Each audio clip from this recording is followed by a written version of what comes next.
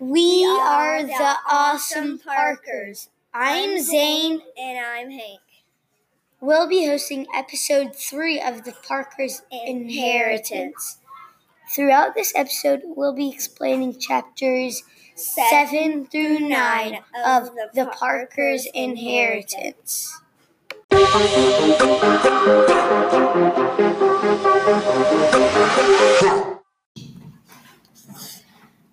So, Hank, we got a new character in the book. Her name is Tori.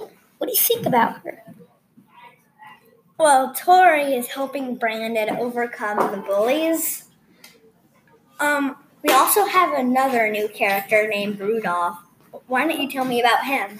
Okay, so Rudolph is Brandon's grandfather, and he's telling Candace what he knows about Abigail Caldwell.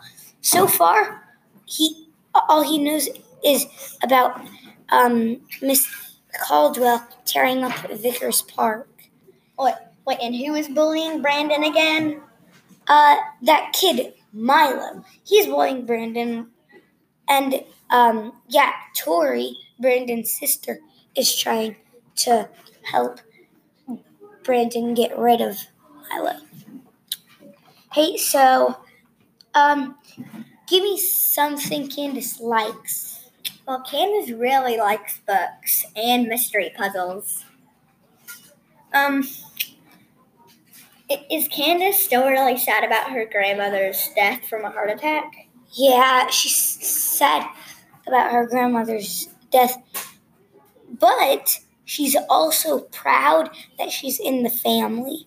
She has a feeling that in the family she can do whatever she wants and she can figure out anything. And also someone named Coach Perkins is also named Big Dub, and he has a memorial at a high school. That might be a big deal later, but we don't really know what that's about yet.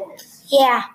So, hey, maybe tell me a little bit, about the notes.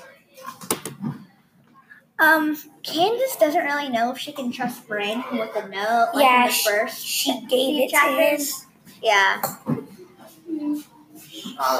You're doing your first. And Candace also believes the letter is sort of a hoax. Yeah, but then when she hears Brandon says that it isn't a hoax, then she believes him. So now they're trying to look for those $40 million. Well, hey, tell me some things maybe about the note. What do you think about it? I don't really know. I think if it was hidden that long, I think someone would have found it already. Yeah, that's one reason Candace didn't believe it in the first place. So, yeah. Ta-da.